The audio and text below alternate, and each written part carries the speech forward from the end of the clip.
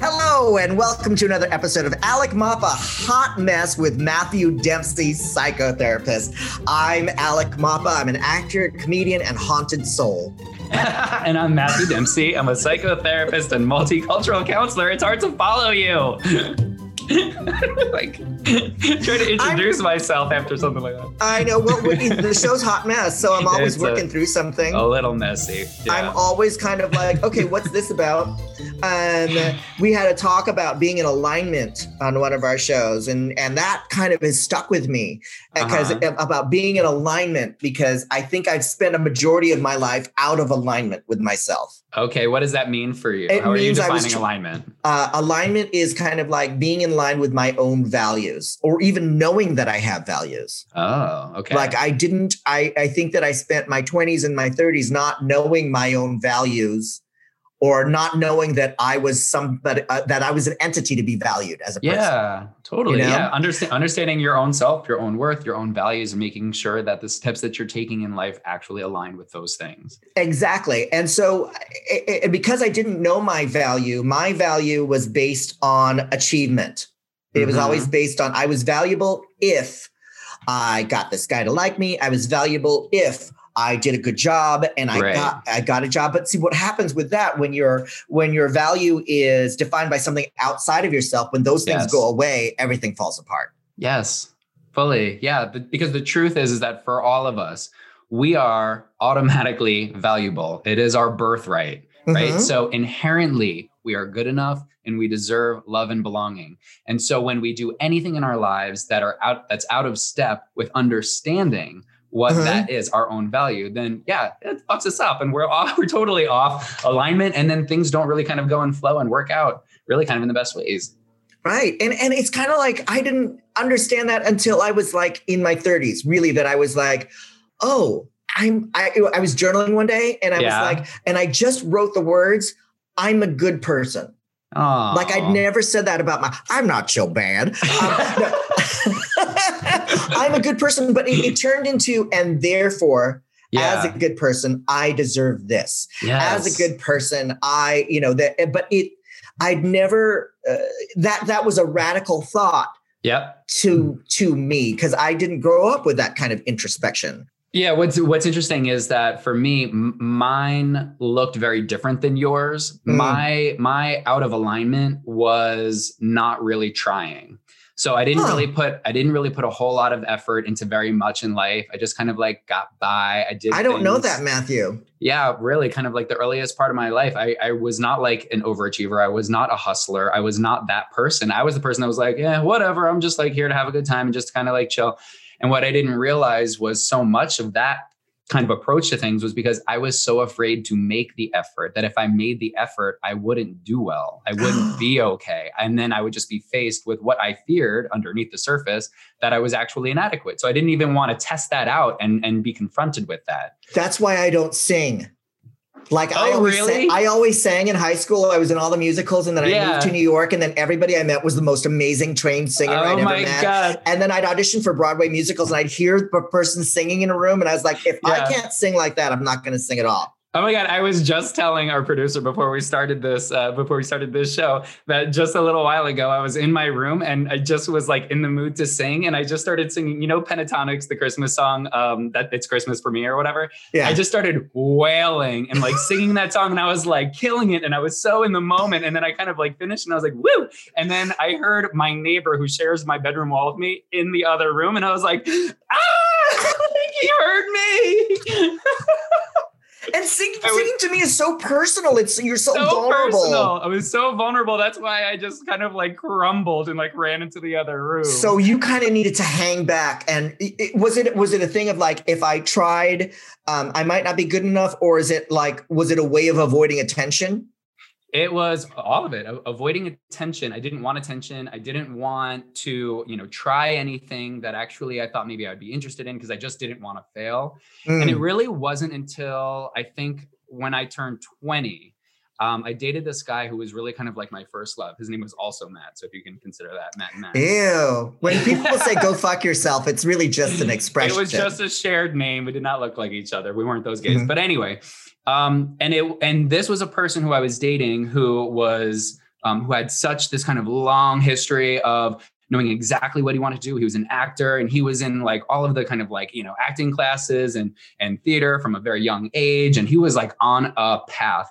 And I never felt more insecure in my life. And that's when I realized that was the first time that I really confronted, for me, the realization that I didn't know what lit me up. I didn't know what my passion was. I didn't know what brought me joy. And I felt so insecure about it. And that's what really kind of started me on my journey to figure out really what it was. So I then could get in alignment with that. Oh, what brings you joy, Matthew? I'm curious. Honestly, there's a number of things. So singing very privately, not to anybody. Singing privately brings you joy? Dancing. I love dancing, like really. And then also cooking. I love cooking. That's why I have That's why I have this tattoo on my arm. I'm showing you. It's a sprig of thyme on my forearm. Are you kidding me? I've never. How did I not know that was there? I don't know, Alec. You never pay attention to me. I'm always trying to get your attention. I know. But anyway, so all of those things, but really more than anything, this is why I love doing this so much. This kind of podcast, talking about mental health stuff, being a psychotherapist, like truly is my sweet spot. I'm so Britney Spears in the zone when I'm doing this stuff. Wow. Yeah. I love feeding people. I love having people over for dinner, and I love a huge dinner party. There's like that's the most joyful I am when my house is full of people and it's so loud and everybody's laughing. Yeah. I'm just kind of like, hosting. That just makes me happy. Yeah, I love that too. Being a host. Yeah. And sometimes a parasite, but being a host. What was the thing that helped you? I know that you were saying that you kind of journaled down and you realized that you're good enough.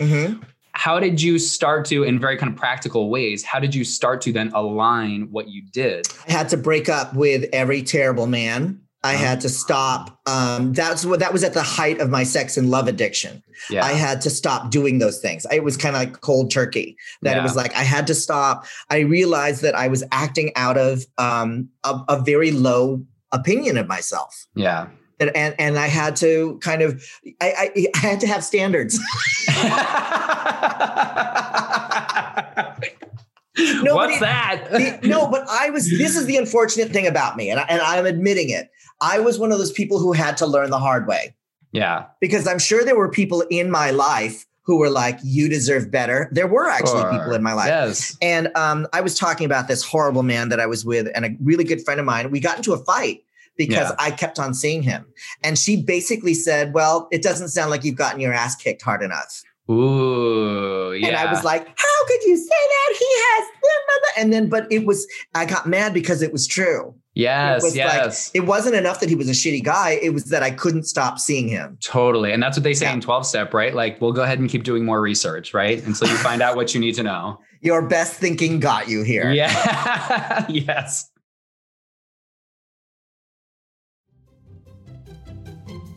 Well, we haven't centered in on one subject today. We're kind of all over the place. No, I mean, we're talking about self-esteem. Self-esteem, but really kind of like alignment, right? Overachievement as being a part of that, detaching as being a part of not aligning. Okay. Alignment. I love that. Alignment? Alignment. Is that what we're talking about? Okay. The subject for today is alignment.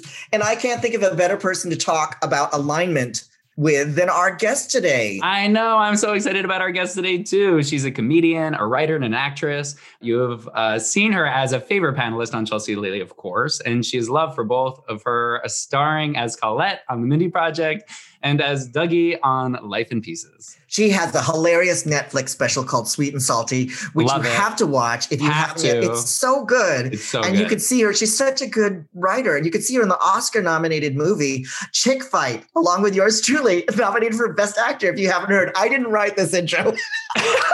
It's okay. It's great. I actually believed it for a second. I was like, we've been nominated for an Oscar. Not hearing it. She's funny as hell. A great friend of mine. I'm so thrilled she's here. Please welcome to the program, Fortune Feimster. Yay! Yay! Hi, guys. Hey, Fortune. Thanks so much for doing the show. Yes. On the cover of People magazine, you had on the cover. You had a media moment. No, it's like, it was all over Instagram and Facebook and everything. And it said People Magazine, the report. I saw the tweet of you at your wedding. Yeah, it was, I guess, because not a lot of people are getting married in a pandemic. They were like, we'll put it in People Magazine. Yeah. That was huge, though, because this is where I went. Seeing you on the cover of People Magazine with your beautiful wife. Well, not on the cover, but we were. But it said People on. It looked like it was. Let's say it was the cover. We'll say it was the cover. In my version of the story, you're on the cover. Oscar-nominated movie. Yes, Oscar-nominated People cover actor on the cover of People.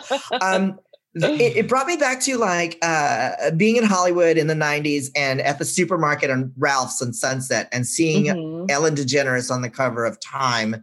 And her saying, "Yep, I'm gay," and how that was like such a monumental thing. And we flash forward, and People Magazine is reporting about your wedding, and it's nobody is raising an eyebrow.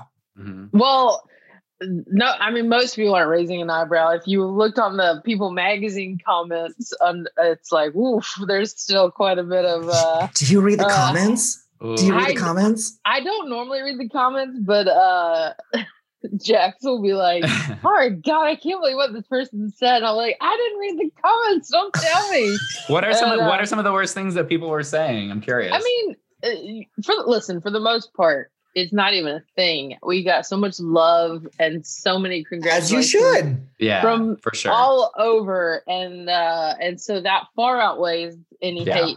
The people, but online is all full of.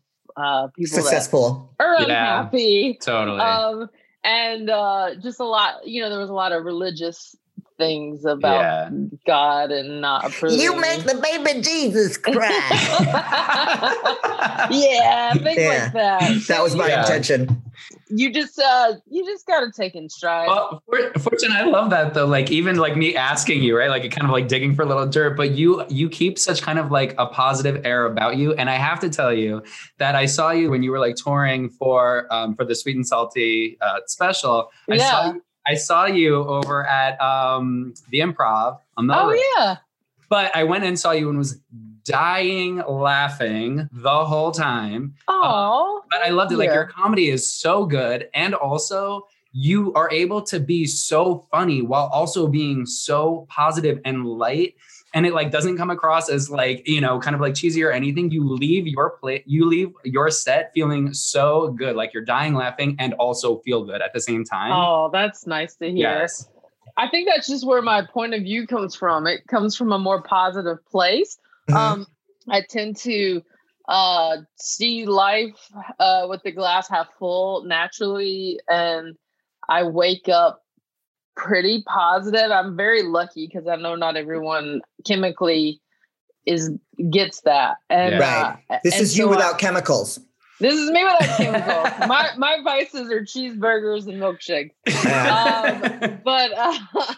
But when it comes to just, my outlook on life, I tend to err on the side of positivity. So I think that naturally when I think of jokes and think of stories, it has that influence. Pushing that story forward. I don't like to be, I can certainly be sarcastic and I can be mean-ish, it's still in a silly way. But even if I'm trying to be like jokingly mean, I almost immediately I'm like, just kidding. I'm just kidding.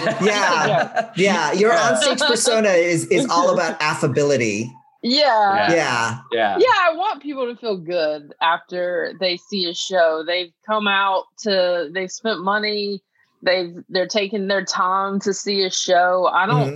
I'm not the comic that's there to like rile them up or to point out the bad things happening in the world. I want to be the escape. Yeah, right. You can feel that too. And I did. Was there, I know that you said that you're just kind of like naturally, organically like that. Do you think that there was anything from, earlier in your life that really actually helped shape that perspective and that practice? Yeah, I grew up, like everybody, things weren't always easy. My parents divorced pretty early on. My mom was a teacher raising 3 kids on a teacher's salary. And so we struggled a lot with money and making ends meet. And, but I was lucky because we had a roof over our head and I clearly had food on the table. So, you can't like, in comparison to other people, we had what we needed to have, but, we went through our share of hard times and loss. I lost people very close to me early on. And so the first part of that earlier part of my life seemed filled with so many challenges that I think that once I moved to LA, and it was challenging too, it was a hard road to try to make this career happen. But I think because I had overcome all those challenges early on, it gave me this perspective of like, you can figure it out. You can handle this. There's whatever life throws at you. You've been through those hard things and you are now equipped to handle. Yeah, you had resilience. That adversity had given you that outlook. I had, when my mother died in 1992, I had a deep, deep depression and unemployment at the same time while grieving my mother. I moved to LA. My boyfriend dumped me. My mother died, and a good friend stole a lot of money from me all at the same time. Oh man, that sucks. So, but would I want to go through it again? No. But what that time did for me was when shit happens, because that's what life is, it's not that big a deal to me anymore. I have a sense of there's a beginning and a middle and an end to this. Yeah. This isn't the end. Right. Yeah. I mean, you got to go through hard times to know how to get over hard times. When I was coming up in LA, and I had certain friends that had never experienced hardship, and suddenly they were getting rejected because, LA, Hollywood, it's all rejection. It's all no. I saw La La Land. Did you see that movie? She comes to Los Angeles and she doesn't work for 3 years. It was shocking. But you do see in the people I came up with who had never experienced hard times or had never been told no, had never had money issues. The rejection was so difficult for them. A lot of them moved back home or gave up, or so I am again like you. I wouldn't want to relive those things, but I'm glad that I went through it because I feel like it did sort of give me this thicker skin that helped me, hang in there with this business when it was, telling me no constantly. Totally. Yeah. Well, you have to have the experience before you can even know what to do with it and how to spin it. Right. And I have to tell you, I work with a lot of people, and there's a lot of people who have gone through some, shit in their lives. Yeah. But also, have struggled to figure out how to shape a more positive perspective and how to be able to move their lives in a better way. And I say that almost like really as like credit to you and to, whatever experiences help shape you or how you've been able to move through your own life, because you've had the experience, but you also were the one to help really kind of like frame things in the way that you're just talking about it now, which is amazing and motivating for you to keep being successful. Well, you can either use it as a motivator or you can become a victim. Yeah. And I just didn't want to go the victim route because I've seen that up close with certain people in my life, and I don't think it does them any favors. Yeah. And you can hear it right away. I can hear it right away with somebody who's victim-y because it's everything. It's they don't own anything. Yeah. I mean, that's the thing about I love seeing you perform because you do have on stage, you have ownership of all of you. Like I love your opening line.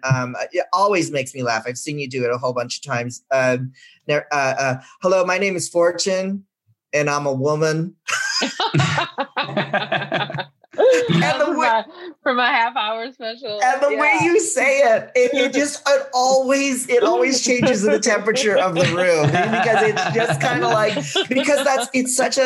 you have to acknowledge who you are the minute you step on stage. It's like, sure. Yeah. My opening was for years was I know what you're thinking. I didn't know Liza Minnelli and Bruce Lee had a child. I definitely, I have no problem poking fun at myself. There's nothing that anyone writes online about me that I'm like, oh my God, I didn't see that in myself. I know any diss that's coming my way. I'm like, yeah, okay. Yeah, You're not telling me anything I don't know. So I kind of use it as a way to sort of take that power back a little bit. Do you read the comments? Do you read the stuff online? Do you read? Once in a blue moon, but I have no none of my social media. I don't have, what are they called? Notifications. So I don't. I don't have anything set to. I don't know when someone's written me. I don't know when people have talked about me, and I don't like that. I don't like being constantly aware of engagement, good or bad. Yeah, my husband has a Google alert of me on his computer, but I can't think of anything worse. Yeah, I don't, and I don't think my skin is thick enough to like read the comments. Totally, I will get my feelings hurt. I mean, sometimes you just see them because they're just there, but I don't go looking for them. Yeah. I love that. I love the distinction though, like good or bad, because it's really easy for us to get attached to what people believe about us. Take it personally. Again, whether it's good or bad, because, if we're looking for validation, then we're going to die by their rejection. So if they love me, I'm up. If they hate me, I'm down. It's it's going to change all the time. Yes. I mean, I think I'm lucky in that stand-ups versus actors.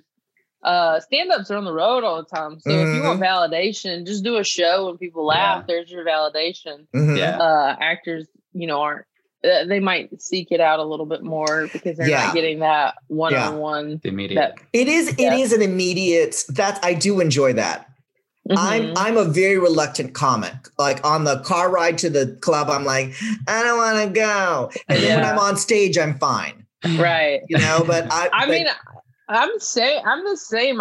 There's a lot of comics who live to be on stage. I'm not one of those people. I'm not one of those either, actually. I like my job a lot. I do a lot of shows, especially when I was prepping my special. I was for 2 years on the road constantly. But when I'm at home, I'm always having like, no, I don't want to do the show. No. Like I get asked all the time. And I feel so bad, but I'm like, I just want to be at home with I'm sad on the road. I get so sad. I'm like in that weird hotel or the apartment, that hotel room with the coffee maker. And you just sit there all day. There's nothing to do. I mean, if you're in town and you know people, then you could go. But on the road, I was terrible. I would eat terrible. I would drink terrible. It's a hard place. But I've been touring. I've been touring nonstop for like 10 years. So it's just part of my life. This has been the first year. I had my Netflix special came out. I had finally moved up to theaters because of the special, and I had 6 months of sold out shows ready to go. Yay! That's amazing. Well, they were supposed to start March 15th. So I haven't done those yet, but hopefully, late next year I can go back on the road. But this has been sort of a forced hiatus. How has that been for you, not being able to be up in front of people? I mean, I'm fine. Again, like I don't need that validation all the time. I'm totally fine off of stage. I don't need to be the center of attention. I just was bummed in the beginning. It hit me really hard because I had reached this milestone that I had been working towards for so long.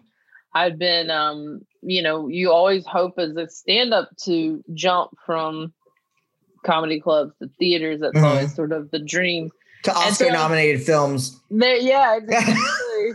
So I felt like I'd finally accomplished this big goal. And I mean, literally the night before I was supposed to leave to start the tour, it all went away. My gosh. It took me a little bit to, just sort of come to terms with that just not happening right now. But then, you sulk a little bit, but then you think I'm healthy. I'm at home with my family. I'm okay. There's so many more things that are going on that you don't brood. You don't brood. No, I brood. I definitely brood in the beginning, but my brood is like me watching television in a flannel shirt and sweatpants, drinking too much wine. So I eventually got over it, but I sort of retreat, I guess, a little bit. Yeah. I wasn't as like active on social media. I wasn't doing a lot of podcasts. I was just like, let me just take care of my licking my wounds. Yeah. And then I'll put myself back out there. Does that affect your mood at all? Especially for somebody who's, who's been working so hard and has worked a lot too. I've noticed that for obviously a lot of us this past year, we're forced to just sit down and not and not get to do all of those things and keep ourselves busy in that way. How has that been for you to not have that stuff? Has that impacted your mood at all? Well, I think I've been, I'm a worker. I love to work. I love it. I love what I do. It's such a huge part of my life and who I am. I don't need to be on stage per se, like I said, but I'm always doing something. If I'm not on stage, that means I'm writing a movie. I'm creating a TV show. I'm doing voiceover. I'm doing radio. I'm doing something in the realm of the business. I'm always trying to create. So I'm never not working. And so to suddenly have the entire world stop and be like, you can't work right now. Right. My whole identity is sort of based around work. So for me, that was hard to be like, God, what, I'm just supposed to sit around? Yeah. Like, I don't know how to do that. It's a weird feeling. It feels like a breakup.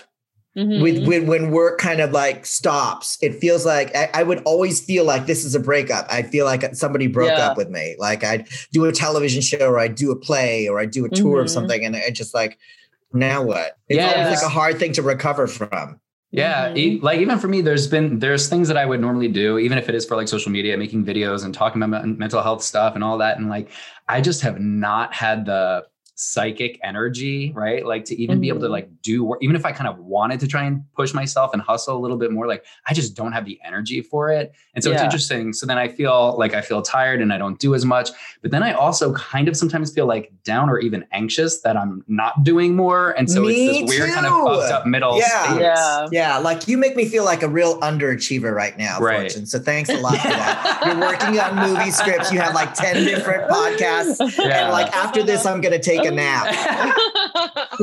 Well, it's probably that thing in me that having not grown up with much money and saying I joke about it in my special. I came from a family that had a lot of money and they lost it all. Me too. Right before I was born, and so I saw a family who had the American dream. They had because they were born poor and they made this big thing, and then I remember that part of your special. I was like, oh my God, that's same thing. But the difference with me is they lost all of their money when I was 13.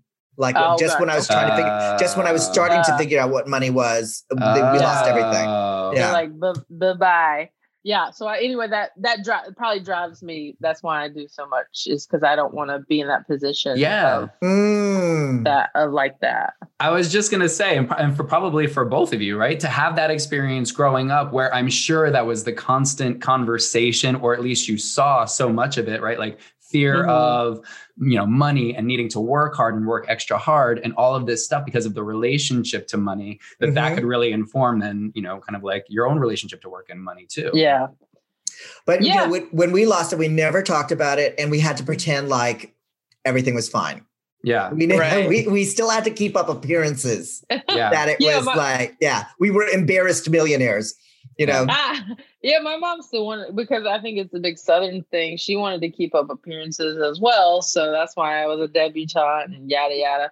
But, I would go to this big 2-story house and it was empty. There was like nothing in it. Yeah. And so it was, I don't know. So I was definitely driven by not wanting to make the same mistakes that I saw happen.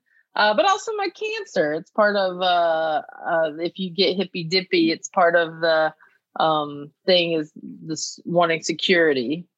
Right. Part of your horoscope or whatever it's called. Oh, you're a Cancer. We're both Cancers. When's your birthday? July 1st. Yeah, I'm July 10th. Because that's a big part is home. And I had a huge anxiety because I bought my own house here in LA. And for the first couple of years that I had it, I had the constant anxiety in my head because my parents did lose a gigantic house. I don't have a gigantic house. I have a nice house. I love my house. But the worst thing that could ever possibly happen, and this is what I had to work through in therapy, was losing the house. Yeah. What if I lose this house? Yep. What if that was like my constant worry. And then I really looked back, that was attached to my childhood trauma of, I'm going to make the same mistakes my father did. Yes. And my therapist finally said, you're not your dad. Yeah. Yeah. It's not going to happen to you because you're not your dad. And I was like, I'd never heard it put that way, because I was like, the same thing is going to happen to me. Totally. That was the weirdest thing. And for somebody to just come right out and say, you're not your dad, because like as a Cancer, that's like the most important thing is like home and like stability. And I think that's always like why when I'm on the road, I just want to go home. Yeah. Same. Yeah, totally. Yeah. I'm definitely a homebody, which is I like stability and I like home, which is hilarious that I'm a comedian on the road and an actor. Yeah. I'm a gay Asian actor who wants to be on television. So it's like stability. But for sure, even those stories, like you were just telling yourself, I'm not my dad, it's so easy for us because when we're younger, we do learn those stories and that feels so much like what we've heard around us. It feels like a part of who we are. And so even those stories, even when it's irrational and negative, just the fact that they are familiar is what makes it really challenging for us to start creating new stories for ourselves, because we are inherently averse to anything foreign and unknown. And so that's what can be really kind of hard to shed that. Like I remember like growing up, my thing was my parents split up when I was about 5. And, my mom was always kind of like struggling to trying to figure out like how we're supposed to pay for this, how we're supposed to pay for that. And we were very much included in that conversation. I grew up really fearing money, like not even wanting to try to make it or being afraid of the money that I did have. And it was hard for me even to have to kind of unlearn that. So then I could actually align myself with what I deserve, the abundance of life. Yeah. Money's a head game. It is. There are times where my point is when I did in therapy, that was a breakthrough moment when I said, I'm not my dad. I stopped worrying about the house. I just didn't worry. I just didn't worry about it anymore because I'm not my house. It's just the house. I love this house. The power of insights. It would suck if I lost it. I don't want that to happen, but it's not a prevalent thought in my mind anymore. But like mastering money, of like getting to the point where it's like, what feels like enough? Yes. Right. Yeah. I always used to live like 6 months in advance. Yes. Where am I heading 6 months from now? And if I didn't know, I'd be in a complete panic. And now it's kind of like, whatever.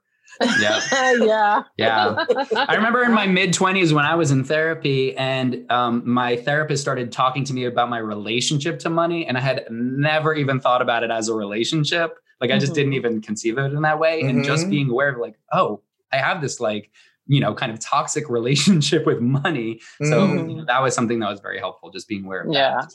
Yeah. I'm really cheap when I'm making money. When I'm on a series, I don't spend a dime. It's funny how that happens. I sock it. I mean, I'm living in my series money. I'm living in Ugly Betty money from like 15 years ago. I watched the movie that we did together right before COVID, Chick Fight. Have you watched it? I did. Yeah, it's fun. You're really great at it. It's so good. You too. I felt like everybody did a good job. It's one of those movies that's meant to be fun and, that you like, again, an escape, it's it's one of those movies that doesn't take itself too seriously. Which what's your character's name? Bear. I'm the because it's not a movie based on Fight Club, but it's a movie about women in a fight club. And so I'm the referee of this fight club. So I'm supposed to be really, really tough. I'm tough adjacent. I'm tough enough. You're tough enough in the movie. You have a really nice scene in the movie where you show your vulnerable side, and it's very, very sweet.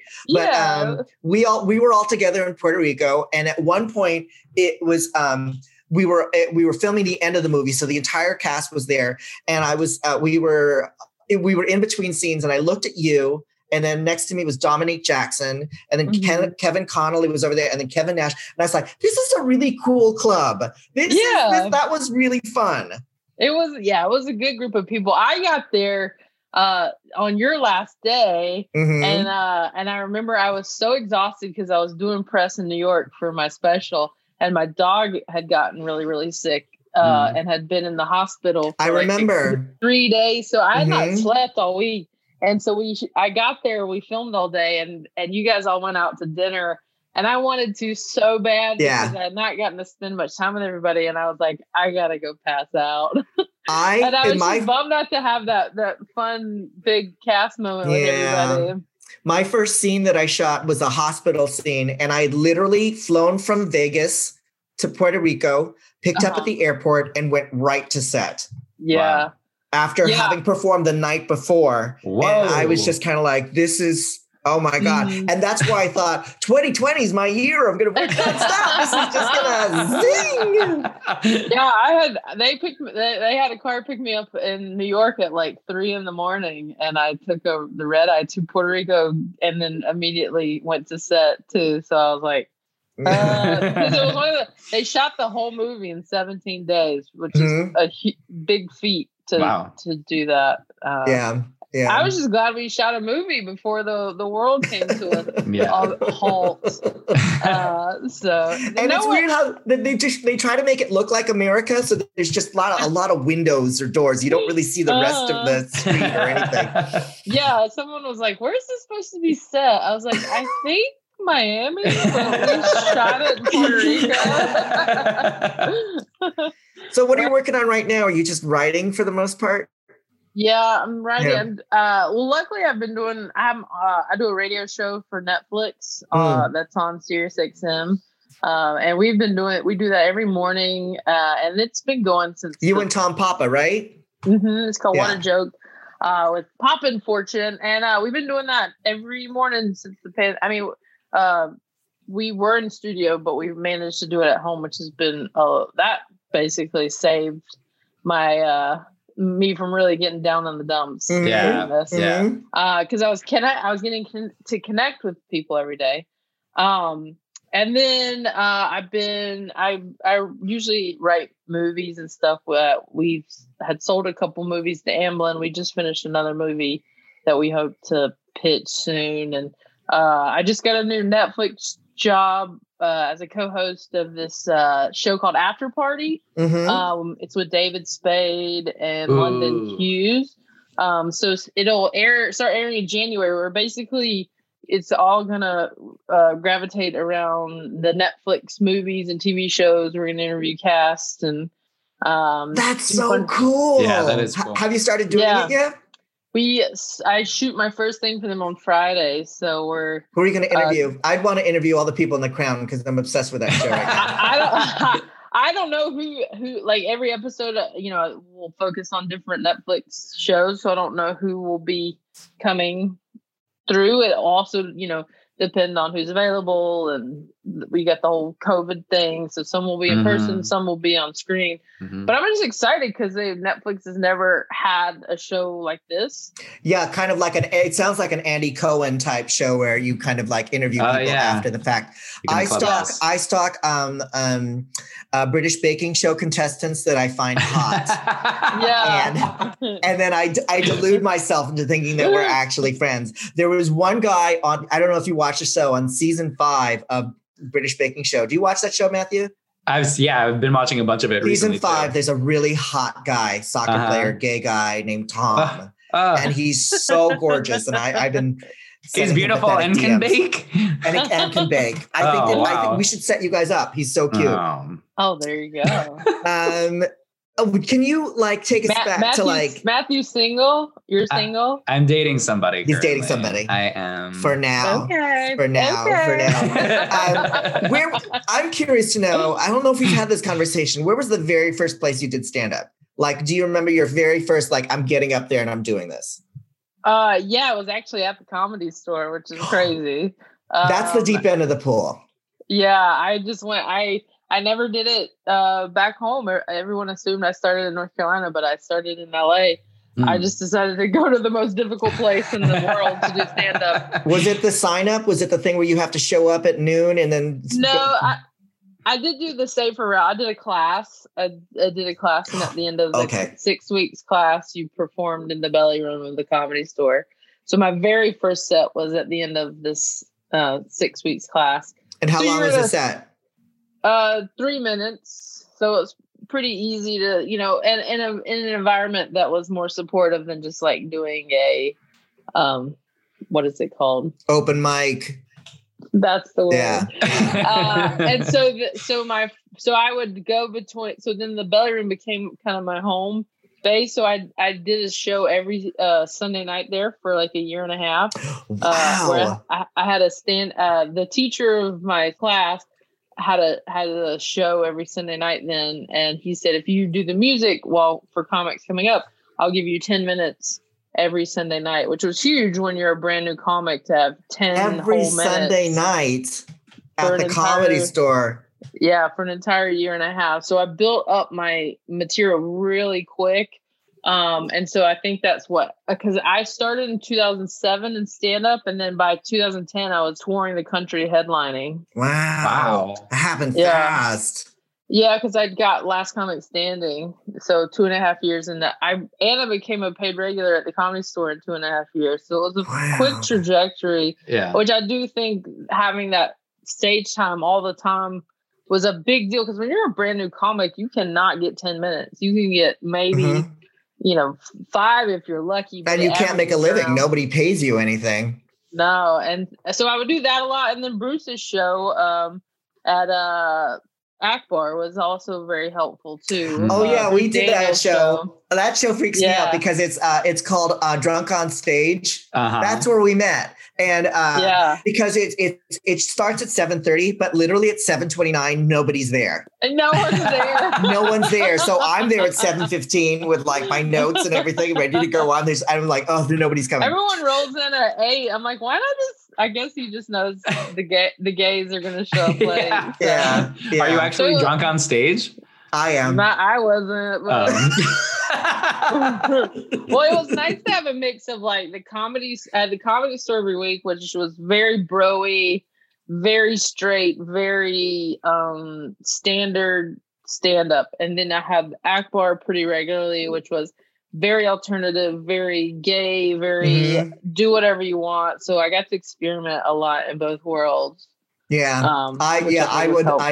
It was hard for me in bro world. My first set in LA was at the Laugh Factory, and I bombed so bad. Oh, really? So bad. Like they call it flop sweat for a reason. Like I came off stage and my shirt I could wring it out. It was so bad. Oh no. It was an audition for A Living Color, and then we all had to do open mic at Laugh Factory, and it was really like facing a firing squad. But on a happier note, I'm so happy for your success. And anybody who knows you is like, to know you is to love you. And you're always like, you're kind of like, just, you let everybody else be themselves. You don't have to be the center of the attention. What I'm scared of when I meet other comics is the person who's always on. That drives me crazy. Yeah. There's a lot of those. Yeah. and that's not you. Because that's it's just great. And I hope I get to work with you again real soon. Same. We're nearing the end of our program. And when we end our program, we ask, because the show's called Hot Mess, we end each show with a hot message. Now, given everything we've been through with the pandemic and people's productivity's slowing down, what would be your hot message to the people out there going through that? Oh man, I mean, right now it's like I think everybody just has to stay positive. It's been such a tough year, and there's so many things that you could get down about. But I think stay positive, because we're still in the muck of this, and the next couple months are going to be difficult. COVID has not gone away, so continue to be safe. Continue to be as diligent about it as you were in the beginning, because a lot of people have been getting it lately. And also keeping positive and working on your own mental health.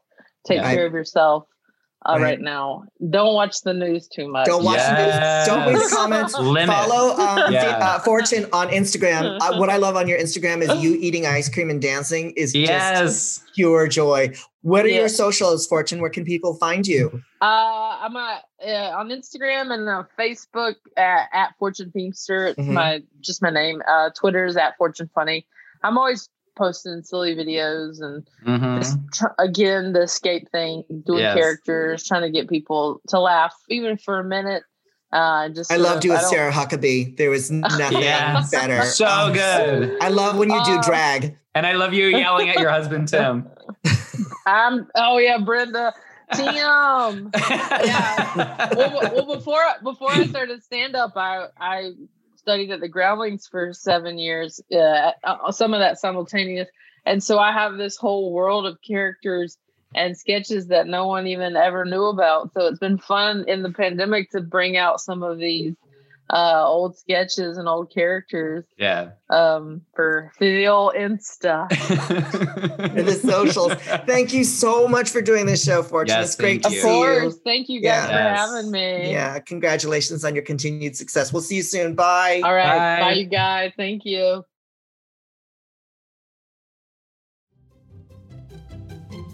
She's so cool. Yes. I want to be her. Me too. I want to be Fortune. I mean, the thing is, like, not everybody has kind of a positive outlook naturally. No, Some of us have to work at it. Yes. Yeah. Absolutely. Yeah. And I would say, I guess, maybe my hot message. Is your hot message? My hot message for the day, it's kind of inspired by the positivity that Fortune brings at her shows and even here today. But it's about just kind of like keeping in mind, especially when we're talking about productivity.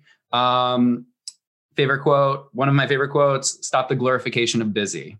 We live in a world that constantly is, kind of pumping out that, I'm hustling. Oh my God, I'm so tired. I'm, working so much. We wear it like a badge of honor.